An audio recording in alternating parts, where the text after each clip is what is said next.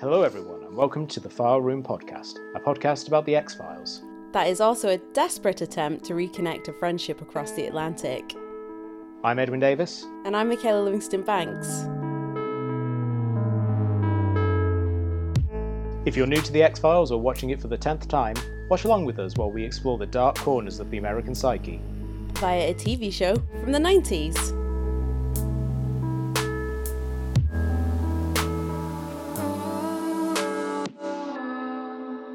Hi Michaela, how have things been going for you this week? Really good. I'd say this week has felt quite long, but in a good way, because a bunch of stuff has happened. So I saw some friends who I haven't seen in what turns out to be a long time. They're back in the country for a bit, so went over to Cambridge, saw them, had lunch, apparently in the spot where Watson and Crick announced they'd discovered the structure of DNA. Get a bit of history. But that was on Monday, and that felt like a really long time ago. And since then, yeah, all sorts. But yeah, and last night had a belated Burns night, which was fun. Someone brought Iron Brew flavoured beer, which was surprisingly nice because it just tasted like Iron Brew, and Iron Brew is lovely for anyone who hasn't had it. And I went to see Brian Cox in Conversation, the actor, not the physicist. And X-File link there.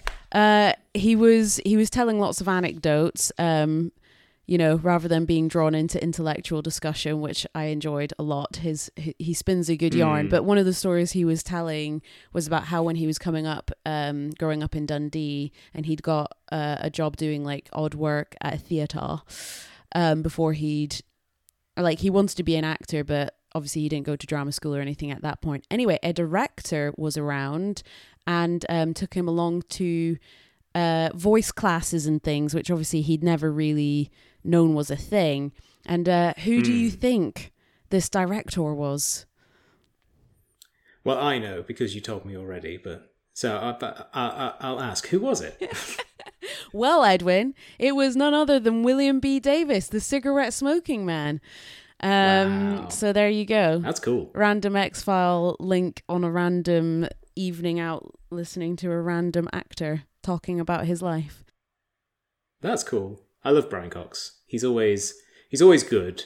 And it's nice that the last couple of years he's got a real kind of he's become like an icon for a new generation because of Succession. Yeah, exactly. No, and he's just, honestly, his stories were just a lot of fun. And I wouldn't say I'm like a massive fan of him in general so much because, I don't really know his work super intimately or anything like that. But I love people talking about like their sort of creative process or how they feel about the creative process. Like whenever the Oscars are coming up, I think, is it The Hollywood Reporter or something like that on YouTube? There's always these like roundtable discussions between like actors and directors and things like that. And I can sit and watch that for an hour quite happily. Just people talking about their creative I don't know why. I think it demystifies it, but it's also really fascinating, like the way that different people approach it.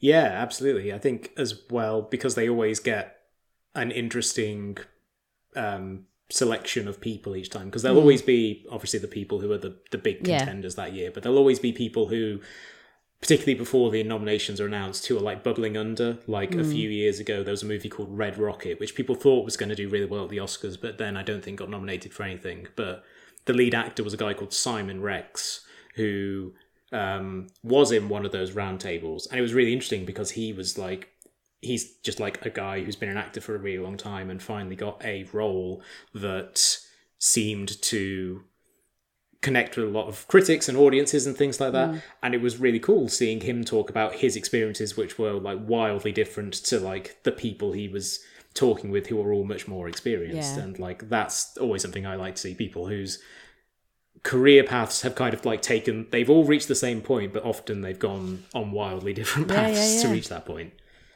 It's a little microcosm of humanity. Yeah. Anyway, how was your week?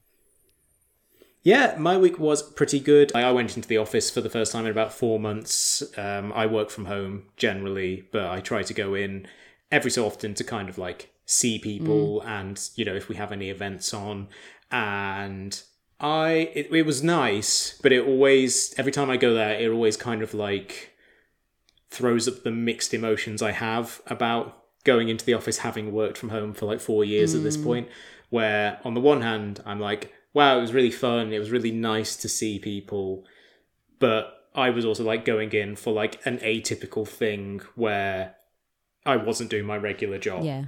And part of me wonders like, oh, if I were to go into the office every day, would I just be like going to would I just be like driving 20 minutes to go to a building to have a bunch of Zoom calls versus like doing Zoom calls at home, which was like what a lot of my day consists of. And this one, it kind of felt really pronounced there because like I was getting to do a fun thing, but it was a fun thing that very rarely happens versus like what would be like a normal day. But like I say, it was fun. It was really nice seeing people in person as opposed to on a Zoom call. But yeah, like I every time I go in, I keep waiting for that like magic moment that people, like some people at work talk about. It's like, oh, you know, you have to be in because, you know, there's such an energy and like, you know, like you get this such a different thing when you're in the same place with people, and creativity like flows more freely. And like every time I go there, like I never get that. It's always just kind of like, this is nice. It's nice to see people and hang out, but like I don't feel like, you know, the synapses aren't firing in a different way. I think it depends on the job you have. I think I find it the same. Like sometimes certain workshops, gatherings, whatever, like it has that kind of vibe to it. Usually the social stuff, but that doesn't happen very often really. But yeah, otherwise I'm quite happy like talking to people, you know, on video calls and things like that. So yeah, I think it really just depends on your role. Also, like there are the bosses who are making their whole teams come in, but like for me, I go into the office like maybe once or twice a week, and I very rarely see that many other people. So it kind of I do it for a change of scenery, really, more than anything else. Yeah, the ritual of like going in, driving into the car park, and like flashing my badge and everything, and then you know going through and like seeing people, that it, you know, does make for a change of pace at the very least. So this week we're going to be talking about the X-Files episode Ice, which, not to kind of like prejudge it or to kind of tip my hand too much, is an episode of the X-Files I like quite a lot. You did call it a certified banger last week, so I did. No spoil, so, no surprise. So Michaela, why don't you give us a quick synopsis of what happens in Ice? Yeah, all right. So Mulder and Scully are called in to investigate when a strange and concerning video is received from an isolated research base up in the Alaskan Arctic. And then there's been nothing but radio silence from the scientists based there, so something is up. So Mulder and Scully team up with a crew consisting of a doctor, geoscientist, and a toxicologist, which sounds like it's the start of probably quite a boring joke. But upon arriving, they find that... One for the Dons. Huh? It's one for the Oxford Dons. Yes. They'd love it. But yeah, upon arriving at this base, they find that no one else is alive except for an aggressive dog that they find has been infected with a strange parasitic worm. Paranoia abounds about what's going on. People are suspicious of each other, who's infected, who's not infected. And unfortunately, they find themselves out of contact, basically, with the rest of civilization, having to fend for themselves. First Bear, the pilot, goes down. And unfortunately, when trying to remove said worm from him, it kills him. And then they find Murphy, the geoscientist, has been murdered. So fingers are pointed. Drama. Everyone's suspicious of everyone else, and ultimately it's Mulder who they sort of lock away. Initially, only to find that it's the toxicologist De Silva who is infected. But thankfully, through delightfully serendipitous science, which is the best kind of science, is how pretty much all good science discoveries have been made. They discover how to kill the parasite and manage to treat De Silva before they accidentally infect Mulder. So yeah, the episode ends with the survivors being airlifted out. But yeah, the truth will not be out here because after leaving, the base is torched, so they'll never really know the truth of where the worm came from, really. So we know you like it, Ed. Would you like to say a bit about what you like the most about it? I think one of the main reasons that I like it is that the movie The Thing is one of my favourite movies, and this episode is not a remake of that or anyway, and in fact I think there are some crucial differences which make it its own thing, but it obviously draws heavily on that and also on the John W. Campbell short story Who Goes There that was the inspiration for The Thing, where you have a bunch of people who are in an isolated snowbound location. There's paranoia over whether or not some people are infected, which leads to tension between them. There's an infected dog. There's obviously a lot of nods. Also, in reading upon this, I thought it was interesting that Graham Murray, who was the production designer for The X-Files, also worked on The Thing. Yeah. So he obviously knew what he was doing. He knew how to kind of recreate that atmosphere. Yeah. But I think it's just such a wonderfully tense episode of television that creates fairly plausible drama and a sense of paranoia between the people. Like, it could very easily have felt false to have Mulder and Scully turn on each other, but you do get the sense, because of the nature of this worm, which they theorize doesn't possess people or take over them, it just makes them hyper aggressive.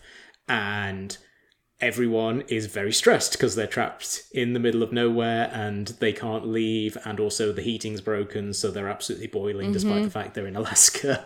And so everyone is believably stressed, and the paranoia feels natural to the situation, and that all feeds into the drama. I think it's a really good pressure cooker of an episode where every character even though obviously most of the characters are people we've never met before and are only briefly sketched out, they all feel real. They all have compelling motivations for why they would suspect each other.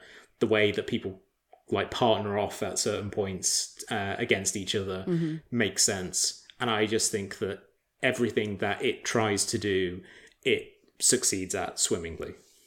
Totally agree. I think when we were talking last week about Ghost in the Machine and it not mainly feeling like it was in too many different places, this being the opposite, it was in basically one place. But the effect of that was, as you said, to make it feel really claustrophobic, created a lot of kind of isolation and tension from that. And everything just really worked. The characters all felt consistent. I don't know why it was important that Murphy have this thing about wanting to listen to recordings of football matches. Sorry, my team scored. There's no football on Wednesday. Faust retired in 87, didn't he? No, this is just some of my all-time favorite plays on tape. But it was a thing, and it gave him when he was found murdered, you're like, oh, you actually care a bit. Yeah, he's genuinely very likable, funny character, and he has a sweetness to him. Also, he sides with Mulder and Scully early on, so obviously you kind of get the sense that he just wants to try and do what's right. Yeah. And so when he dies, it really does feel like the most innocent person died. Thankfully not the dog, though. I always think you have to go on to doesthedogdie.com and check before. The dog does a great job. Would have been sad if the dog died. Oh yeah, absolutely. The other things that I really like about it are I like the fact that this is an episode where Scully is essentially surrounded by a lot of other Scullys, because all the other scientists are doubting her conclusions about the nature of the worm. So I think that's a really fun dynamic. She has to become the person who is simultaneously making quite bold claims about the nature of the situation that they're in, but also she has to be the clear-headed person who is trying to keep everyone calm and figure out what's going on. And I think that's a really interesting dynamic that Gillian Anderson plays extremely well. Yeah. I think it's a really great showcase for her. Yeah. So really, they're all Scullys, but maybe she's Mulder, if she's like making the bold claims. Yeah, once Mulder's locked away in the freezer or whatever. Yeah, or the room that he decided to sit in the dark, even though there was a light bulb. Yeah, where he has where they lock him away when they suspect him, where he says, "In here, I'll be safer than you," which also is quite a good line. That gave me proper, like creepy kids in a horror movie. Like the way he said it, I was like, that has given me creepy kid in a horror movie vibes. In here, I'll be safer than you. Yeah, and I think as well, Duchovny has to ride quite a fine line in this one as well, because you have to kind of plausibly believe that he could be infected, and so you have to kind of go against the audience sympathies, where obviously he's one of the two main characters. Obviously, we're going to side with him, and he not making it feel false. Yeah, and I think the show very smartly plays on the fact that, Mulder's paranoid all the time. Exactly. He is inherently a distrustful person. Yeah. So obviously, if you put him in this situation, as much as he might want to try and be reasonable about it, he's probably going to be the guy who immediately suspects everyone and actually possibly make the situation worse, as happens at the beginning with Bear, where they want to check him out because they think he's been infected, and the first thing Mulder does is pull a gun. And it's this isn't great de-escalation for the situation. No. So I did like that it was Scully that had to pounce on Bear after Mulder gets it over the head with a poop jar. Or what was going to become a poop jar. It wasn't actually a poop jar at that point. But yeah, I did think it was quite fun, that whole thing of trying to figure out who was infected. Obviously, I knew, having seen this episode before, but really watching it with an eye to what is it that they did to try and take your attention on to other characters, because they so obviously wanted you to maybe think it was Mulder, because he was being quite angry and aggressive about it, even though he is paranoid, but that even so it seemed like quite a lot. But I liked Hodge, the medical doctor guy, in the sense that he was also seemingly quite paranoid about what was going on and trusting governments and things. There's a couple things he said throughout. So in that sense, him and Mulder were kind of one and the same, and it was a little bit having magnets repelling each other. So that kind of dynamic between them, and the fact that it was we clearly should be thinking that Hodge is the one because he's so quick to try and make sure that the attention is on Mulder and everything like that. And then, out of nowhere, it's De Silva. And when I watched it through the second time around this time, I was trying to watch what was going on around De Silva, of how did they try and did they put any kind of breadcrumbs? Because obviously it's meant to make you aggressive, and she wasn't particularly aggressive or anything, and maybe that's because she's a woman. Maybe it affects women differently. Who knows? Except for the temperature thing. But then Hodge is oh no, it's fine. It's just the heating's broken. But that was maybe the only clue that came. The whole crew, the whole ensemble of the cast there, just kind of, they all just worked really well, bouncing off each other and each other's personalities and everything like that, to kind of build up that story of the mystery. Yeah, absolutely. And the actors they got for this episode also are really good in the kind of actors who were going to be very, very famous later in life game. Felicity Huffman, even I know her. Yes, plays De Silva, and she's very good. Yeah. And this was very early on in her career. I think the only thing of note she had done at this point was the movie Reversal of Fortune, which had been like a commercial hit and it got a bunch of Oscar nominations a few years before, and is the source of the thing in The Lion King where Simba says to Scar, "You're weird." He goes, "You have no idea," which is a line that Jeremy Irons also says in Reverse the Fortune that they put into The Lion King as a joke for the parents, I guess. But yeah, so she's obviously early on in her career, many years before Desperate Housewife made her a big star. But yeah, she's really great in this. I think the character is kind of deliberately underwritten because you're meant to not really notice her. Like, she is the one you want to be. If the episode is doing its job right, she's the one you least suspect. Yeah. And I think it does a good job of that. Certainly, the first time I ever watched this episode, I didn't suspect that it was her. So obviously the misdirects of it were like very well done. Yeah. And even this time, it had been so long since I had last seen it, I kind of think it's her. But as the episode progressed, I was thinking, oh, maybe I've misremembered. Maybe it was Hodge the whole time. Yeah. So I think she's very good. And then Xander Berkeley as Hodge is very good. He's like one of those character actors who's in a million things. And before this, he'd been in Terminator 2, where he plays John Connor's dad, who gets a big knife through his face.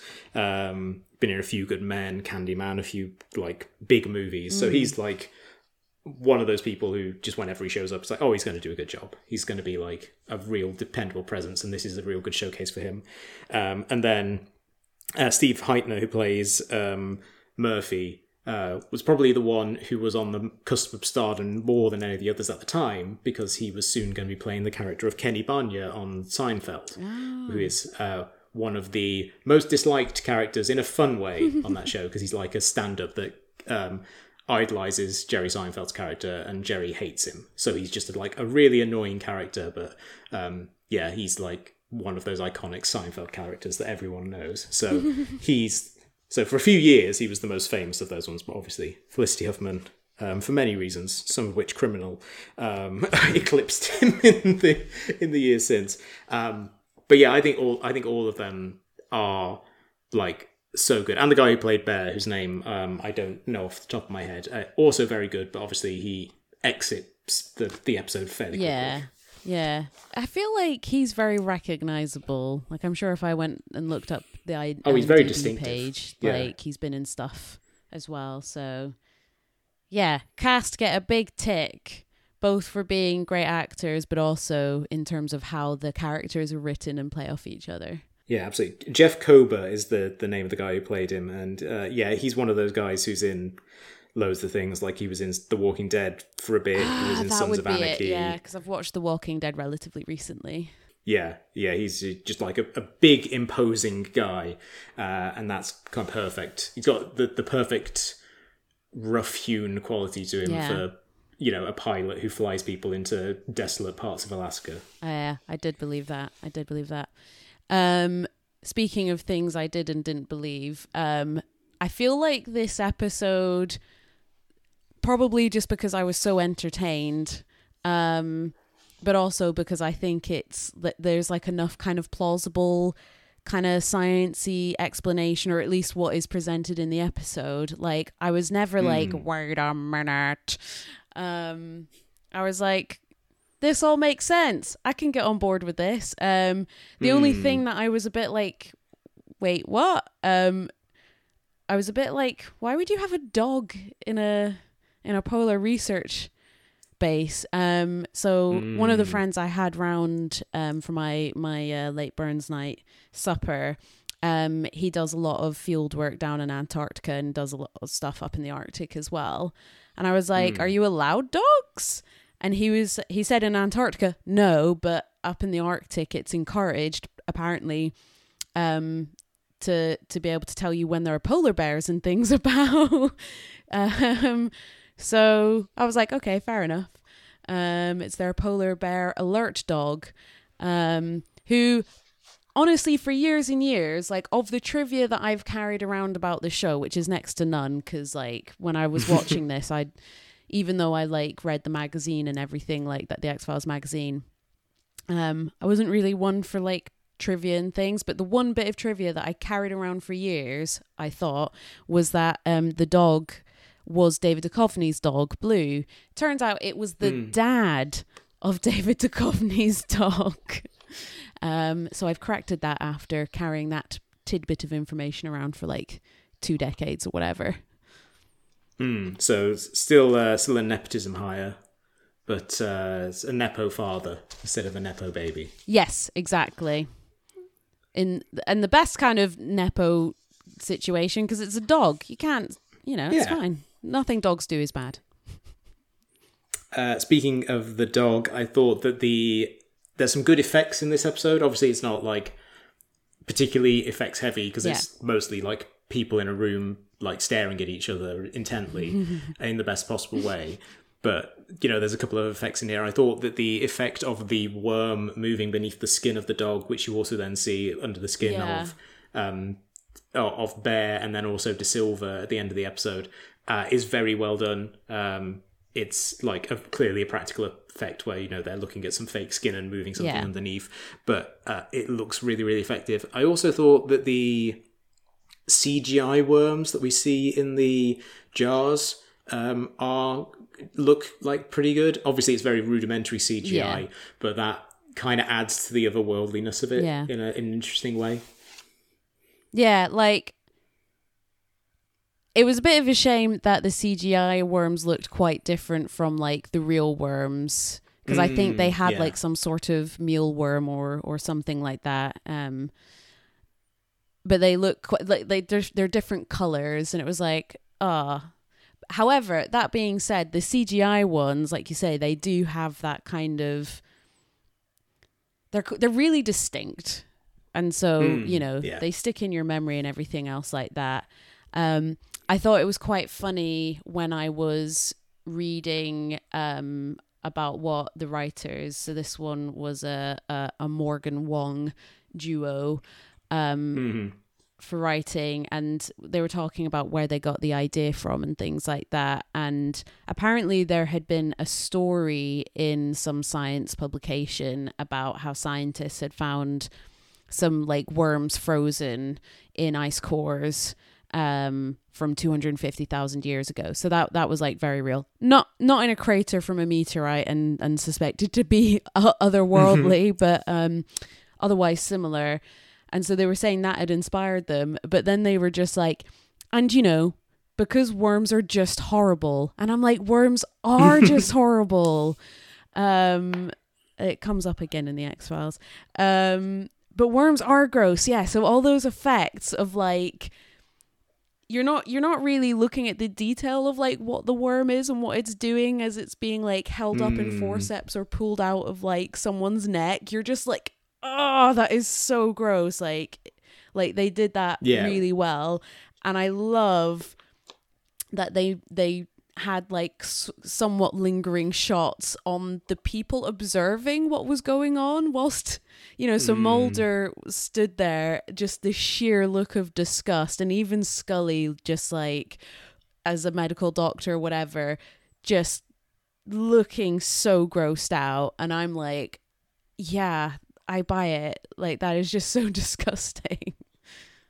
Worms are the worst. Yeah, I think as well the bits where they try to extract the worm from Bear, which kills him. Is like genuinely like quite upsetting because they're cutting into his back, and you obviously don't see a lot of detail, but there's clearly blood. And then when they pull it out, the worm gets really stretchy and it just looks like deeply unpleasant. And then when they figure out at the end of the episode that 2 parasites in the same body will kill each other, they test this out by putting a worm in the ear of the dog. And then at the end of the episode, they're trying to put an ear, the last surviving parasite in Mulder's ear because they think he's infected. And there's just something so gross about the idea of like being held down and someone trying to force a worm into your ear that like is viscerally very upsetting. It is, it makes your skin crawl. It makes your insides crawl. It's just the thought of that sort of thing is so gross. And in a way, I guess maybe once they'd hit upon this idea of it being worms, the kind of horror element of it almost writes itself, because no matter how this thing gets into your body, it's not a nice thing to contemplate, is it? So it's like absolutely the thing of nightmares. But even so, I think especially that bit, the kind of tension of like, oh my God, they're going to put this thing into Mulder, and you don't know for sure that it's him. Although by this point, you think it's probably not him, because Mulder and Scully have they've checked each other out and everything. So the stakes are just like crazy high. And the fact that Scully then gets separated and she can't help him and he's being held down, it really like, I don't know, like it's a lot. It was a lot. I don't even know how to put it into words. It was a lot. That scene was a lot. I did think so like Mulder is separated from everyone. He's kind of put in basically a big closet and locked away. And then Scully goes in to talk to him because she wants to calmly kind of tell him to come in and get checked so that they can be sure that he's not infected. And then she checks the back of his neck and he checks the back of her neck. And as I was watching that, I was thinking, this feels like catnip for the fanfic writers. Yes! Because it is like, it's a very, very intimate scene of them being alone and just kind of like staring at each other's bodies. And I kind of thought, I'm not saying the show is like cultivating that at this point. I feel like it becomes a bigger thing later on. But it's one of those scenes where you think, there's kind of not a way to shoot this that wouldn't feel like deeply intimate. Yeah, and I know, like, obviously we've spoken a bit about this in the past, and like my watching of it, even this time, very much knowing that there's, the shippers out there who are looking for this sort of thing. Like, I was just like, actually, they're checking each other's necks. No big deal. I didn't think it was written as kind of intimate. Yeah, they're on their own, but like it didn't seem as intimate as the scene in the pilot where Mulder's checking Scully's lower back. Yeah.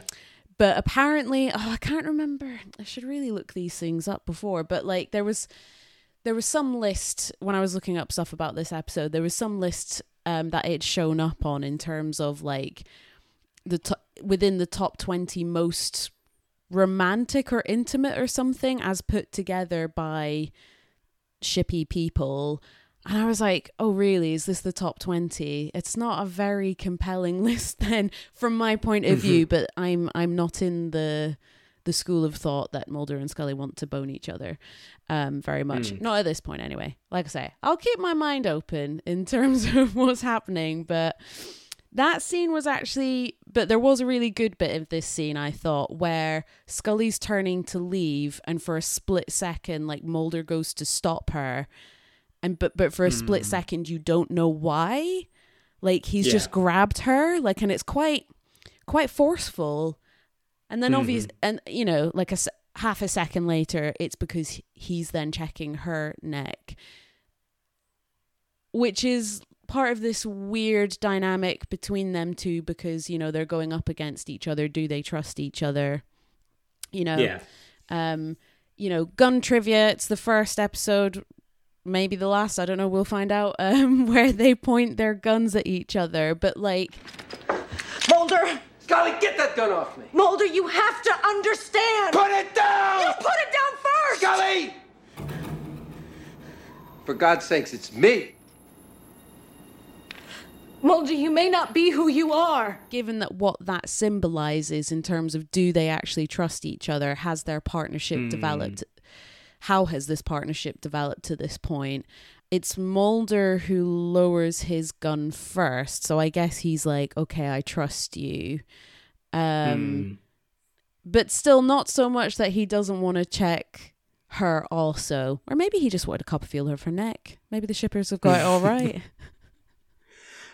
I think as well what probably like appeals to the shippers about that scene, and which I could see why like it would be considered like a romantic thing, is it starts with him saying, "Then why didn't you let us inspect you?" I would have, but you pulled a gun on me. Now I don't trust him. I want to trust you. Okay. It's a very vulnerable thing to say to someone that you want to believe in them. And then he turns around and shows his neck so that she can see that he's not infected, and so that's obviously that's him like a vulnerable being vulnerable as well, because he's looking away. She could like cave his head in or whatever if she's infected at that moment. And I think that there is the episode both really pushes their burgeoning partnership to the extremes, because there's a point where they do point each other's guns at each other, but it also like reaffirms it, because they do reach that. You do end the episode thinking like they have reached a level of trust with each other that maybe hadn't been there before, because they really did have to, in that moment, put each other's lives in its hands. They had to believe that neither of them was infected in order to check.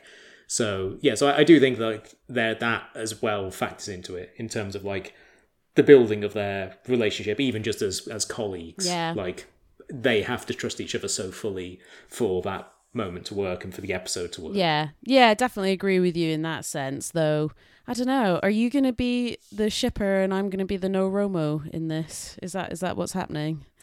Well, I'm just saying, like, because that's such a big part of like, or it becomes such a big part of the show's appeal as it goes on, and particularly you're talking about these days, like in the early 90s, it's the early days of the internet, people shipping the characters becomes such a huge deal, and like they are in some ways the original like ship, like that a lot of that culture kind of like grows out of the X-Files. Like I find it hard not to think about that stuff when watching it and thinking what moments from the show like really drove that into overdrive, and like the moment in the pilot is like a big one for that. And I do feel like the scene here kind of like plays into it, and even like in the Jersey Devil when she decides to like go and help him rather than stay on a date, like there are lots of things where you could see someone who's really invested in the idea that they're going to get together at some point, kind of like seeing these as breadcrumbs, even if in actuality I think the writers were probably more leaning towards the sense of like these people work together, so obviously there's going to be like lots of scenes to them together, and sometimes they're going to have scenes like this where they're alone together and they have to kind of have a mutual level of trust with each other.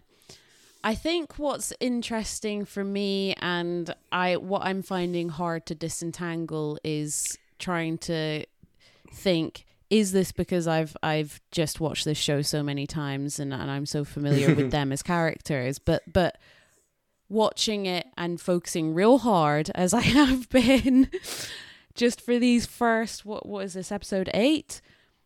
I'm like, actually, they're just such a formed unit. Like, and yes, this episode really kind of shows and tests the kind of trust and the strength of their partnership. But if anything, by the time I was sort of finished watching this episode through, I was like, they're just like, you wouldn't even question it. Of course they're a partnership. But yeah, I don't know if that's just because I've watched it, obviously I'm so familiar with them as characters. But it definitely feels like that's just a given now in the series, and we're only eight episodes in. Yeah, I think the overall task, I think, of the first season in a lot of ways is to kind of build that relationship and to make you believe in them as a partnership. Yeah. And the show like really establishes that fairly quickly. Like by episode like 4 or 5, you're pretty sure that they rely on each other.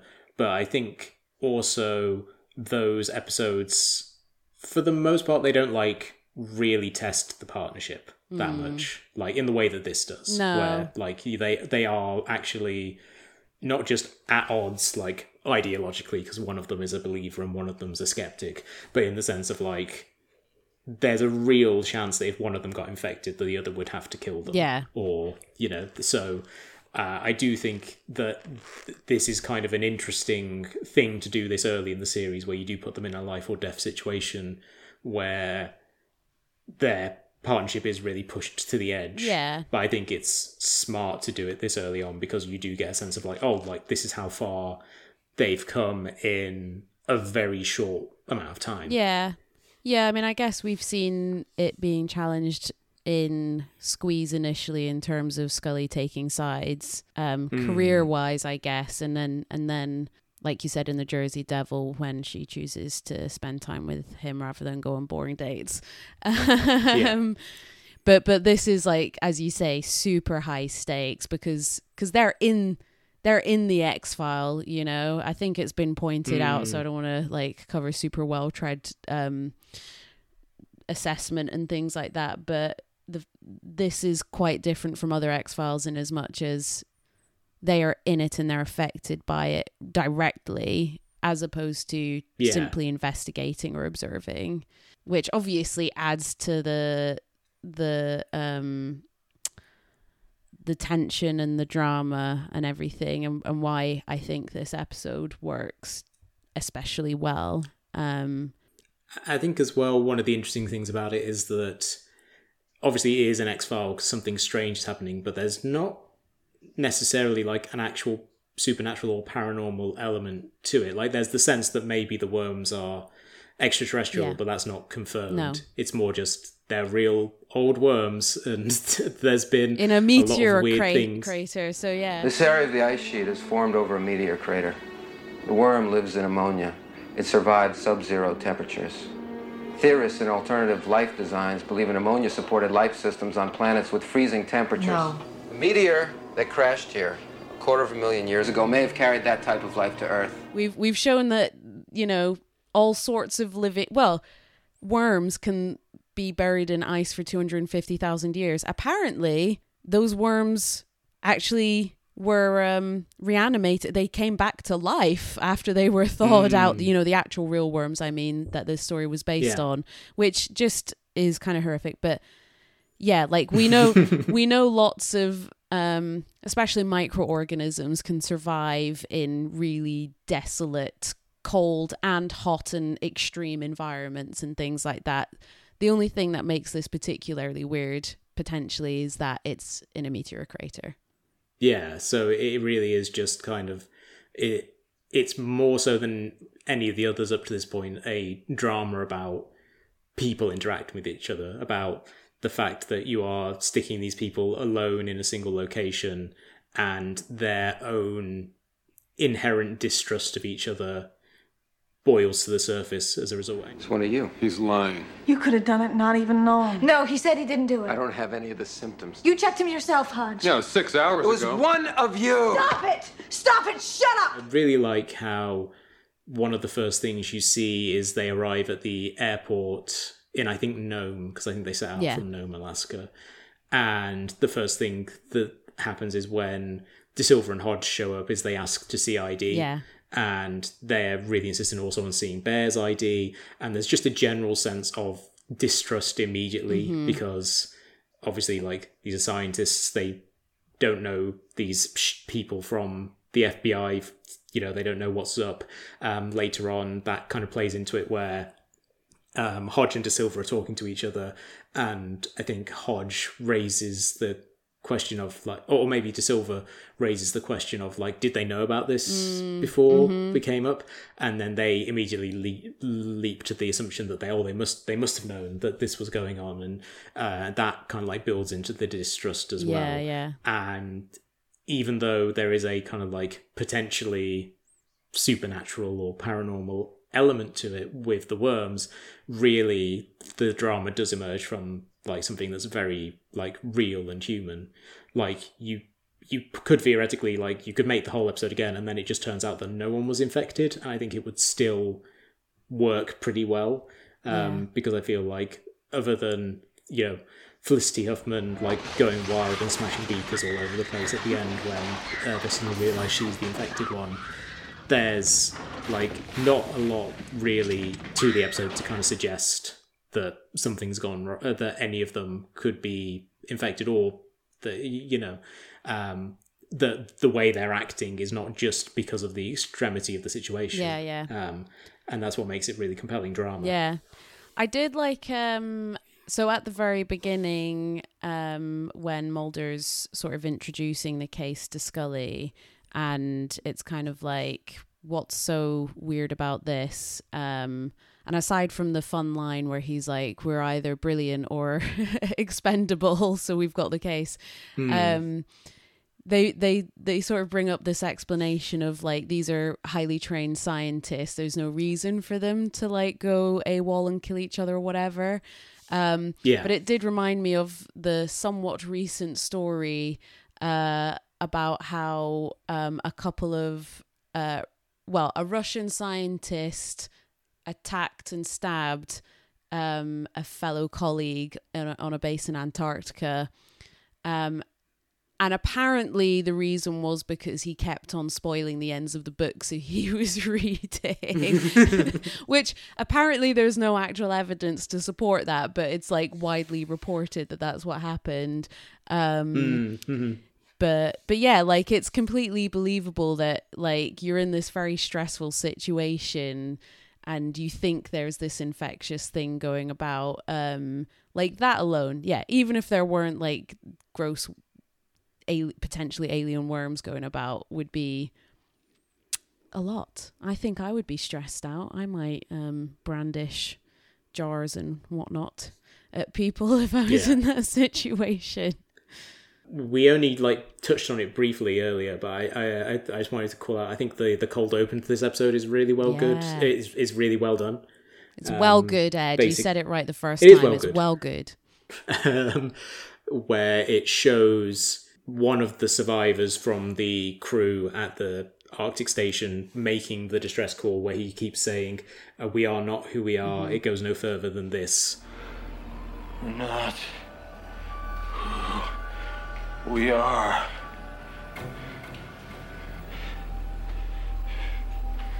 We're not who we are. And then one of the other survivors shows up and attacks him, and then it ends with them both pointing guns on each other before deciding to shoot themselves in the head at the same time. And I think it's a really good action sequence. It's like a really good, we talked about in previous episodes about how the writers would talk about big boo moments, the moments that are meant to make you go, ooh, what's going to happen next? And I think it's like ruthlessly effective at that, because you're being dropped into a situation you don't understand. People are acting in a way that's like extremely unusual, and then it ends on this big moment where they both like shoot themselves and they're in the middle of the Arctic. And I think it's one of the best cold opens of the show so far, because I think it kind of really does set the tone really well. Yeah, and I think it even held up to second watch scrutiny, where, I was really paying attention to the performance and everything, and I thought, oh, that's a really good fight scene. Like, I don't know why there's random panes of glass, but I'm glad it was there so that they could crash through it. But even like the performance, the actors and how they're saying the looks, like even just the looks, I was like, I buy it. So yeah, it really sucks you in straight away. And then the episode's ended and you're like, whoa, that ended quickly, as opposed to other episodes that feel like they drag out for a million years. This one was just pretty much all killer. Yeah, absolutely. I really liked, sort of just going back a little bit to Mulder and Scully's interaction, but I just really loved the scene where I think they've checked each other out, and so they're like, oh, we should get some sleep. And so Scully's ready to go into her room, and Mulder's going into his room. And I think she says something like, Good night, Mulder. Good night, Scully. At least everyone's okay. Don't forget, the spots on the dog went away. I was like, you asshole. She's ready to have a nice sleep, and now you've just made her like really on edge. Yeah, I think that part of the episode, it's got a really nice montage there where like she goes into her room and then she blocks the door off, and then she kind of curls up into the wall. The other thing that is readily apparent is that no one is sleeping well. In this situation, which also adds to the irritableness and also makes sense because they're in a very bad situation. But there's a very nice montage where it shows how everyone in the team who are up there are kind of like dealing with the situation. Like Murphy is like putting his headphones in to kind of listen to another game. Then like everyone else is Hodge is kind of like writing a list of like pros and cons of like who it could possibly be. I think De Silva has kind of like just like conked out, crying. She's crying. Yeah, that's right. And then like Mulder's just kind of like basically kind of like staring at the ceiling because he's just trying with to think his through gun the situation for close by. Yeah. And I thought that sequence is like it's a great, really wordless sequence that really emphasizes how, even though there's no immediate danger as far as anyone's concerned, because everyone's in their rooms, it's that line from The Thing. It's like no one trusts each other, and we're all very tired. It really kind of like emphasizes that in a soundless way that I thought was a really effective use of montage. And I think the thing that wasn't super clear the first time I watched, but was the second time, was actually how they do give you little snippets so that you understand a little bit of how much time is passing from scene to scene. Because I feel like otherwise you'd be like, you've been there 2 minutes and you're losing your mind already. But they do give you like pointers to the fact that hours have passed or whatever. So I think so that you can be more like, oh my gosh, this is like becoming higher and higher pressured, as well as what you see in that montage, for example. Like you see that they're under it. But yeah, you have multiple bits of evidence so that you can buy the tension and everything, the claustrophobia. Yeah, absolutely.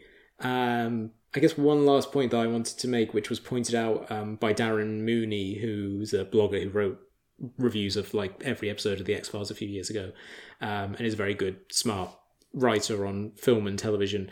He talked about how the episode, because it obviously draws from The Thing, and The Thing had a very clear AIDS metaphor in it, how that kind of plays into this as well. You kind of have people get infected through bodily fluids. They get, the black pustules that people show up is like as a visual analog to the sort of like bruising and things that people who developed AIDS would have, and just the general sense of paranoia that I think was definitely a case amongst like the gay community at the time, where people were like, you don't know if the person you're sleeping with has AIDS and who could infect you, and you would have to trust someone.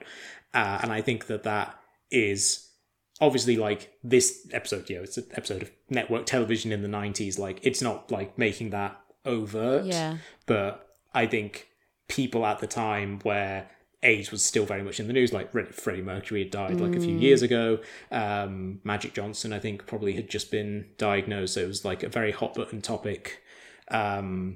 Philadelphia came out that year as well. Like I feel like people at the time would not have, who were like keyed into the culture, would have not been able to would have picked up on the association, I think. Yeah. Which is like a good case of, sci-fi drawing on real life to comment it on in interesting ways. And see, that's interesting because that actually hadn't occurred to me at all. And but I think, I mean, it's good when a TV show can add commentary to things, but sometimes when it's too overt, it can be quite blunt and quite clumsy. Whereas I think actually that's quite clever and quite subtle and quite good. Yeah. I really liked there's some quips in here. Like, it's not a super funny episode, but there's still some funny quips, like Mulder joking about like not judging when they're checking each other out because it's cold. I had that down as like the like you say, there are funny lines in the episode, but that feels like the big joke of the episode that he gets to put in.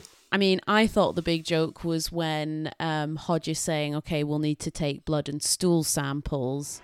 Parasitic diagnostic procedure requires that each of us provide a blood and a stool sample. A stool sample? Wow. This kind of travel always makes that kind of tough. For me. Okay. Anybody got the morning sports section handy? So there's quite a few little quips throughout, which again, for quite a heavy, otherwise serious episode, it's always nice to just have those little moments of fun. Yeah. And yeah, I like the science in this, in terms of its plausibility and stuff. Like, I mean, you know, it's sci-fi, it doesn't need to be super plausible, but I have the real science behind the X-Files book, which is by a Dr. Anne Simon, who is a virologist, immunologist, something like that, and she was a science advisor for some episodes of the X-Files, including this one. So there's a little bit written about this in the book, which, you know, if for those out there who are super interested in the science, I'd go look it out. But like it reminded me of various stories about like weird parasites and things like that.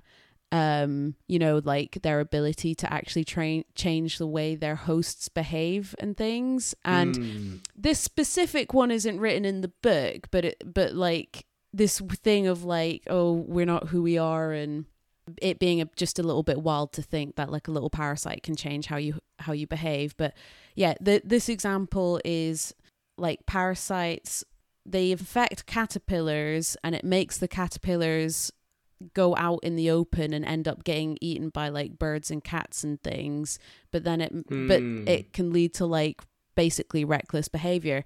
And like, I should look up to see if this has been proven or disproven at this point, but I remember reading a few years ago about how apparently cyclists who have been involved in traffic accidents and been injured and stuff like that, apparently a high proportion of them, and this is like correlation, not causation, but apparently a high proportion of them have this parasite. So like, oh, interesting. It even potentially has the effect of making humans, of people becoming reckless. Yeah, I think if it's the same one, I think I've heard about this before, that's one of the reasons why they discouraged like pregnant women from touching cats, because of the fear that the parasite could like be transferred into the baby. Right. And then make the baby a bit reckless and chew out their mum's womb before they're ready. Like, no. Yeah. No, but no, yeah, like, yeah, they could like affect the brain chemistry. Yeah. And then another kind of like real world example that is become more famous because of fiction. There's like that fungus that, you know, can kind of like take over the brains of insects, and which is the main inspiration for like the Last of Us game and TV series, where the idea is like it's a fungus that, you know, kind of takes over the central nervous system and is what turns people into zombies. So yeah, so there are definitely like real world examples of things that can really mess with people's behavior. Yeah. So this episode isn't like, it's not taking like too many wild leaps for a sci-fi show. What would you rate this episode? I think it's probably going to be quite high. I'm going to give it, what did I give Squeeze? Like an 11? We both gave Squeeze a 10. I'm going to give this a 9.5, and it only loses a 0.5 because it wasn't snowing in Alaska. No. No, I think I would have liked to have seen more slight hints that De Silva was the one who was affected. Like, even things that you would not even notice, like, you know, a casual first viewing, but maybe you could go back and pick up on. Because other than that, it's kind of like suddenly she's just going feral and wild, and I'm like, oh, it's her then.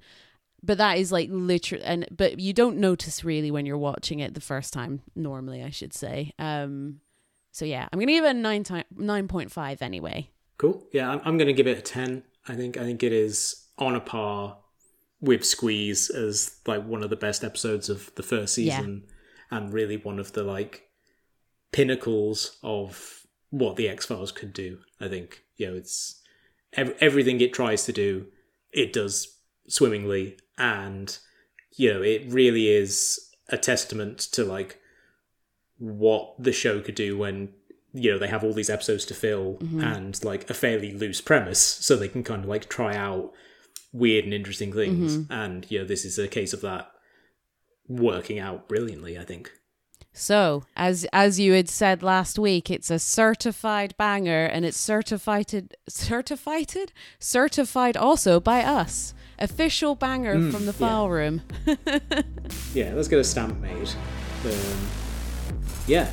So next week we'll be talking about another one-word title, Space, which I think is a decent one. I don't have like a great memory of it being like a standout, but I guess we'll have to see. But thanks everyone for listening to this episode of The File Room. If you've enjoyed the episode, then please subscribe to us, rate us, review us, recommend us to your friends, all the things that help us grow our audience. You can also follow us on Twitter, where we are at FileRoomPod, and you can also email us at thefileroompod@gmail.com. If you have any thoughts on this episode, we'd love to hear it. Our music is by Lionel Cassio, and we're back next time.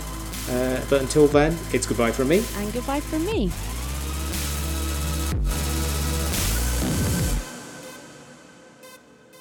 The paranormal is real. It is real. The paranormal is real.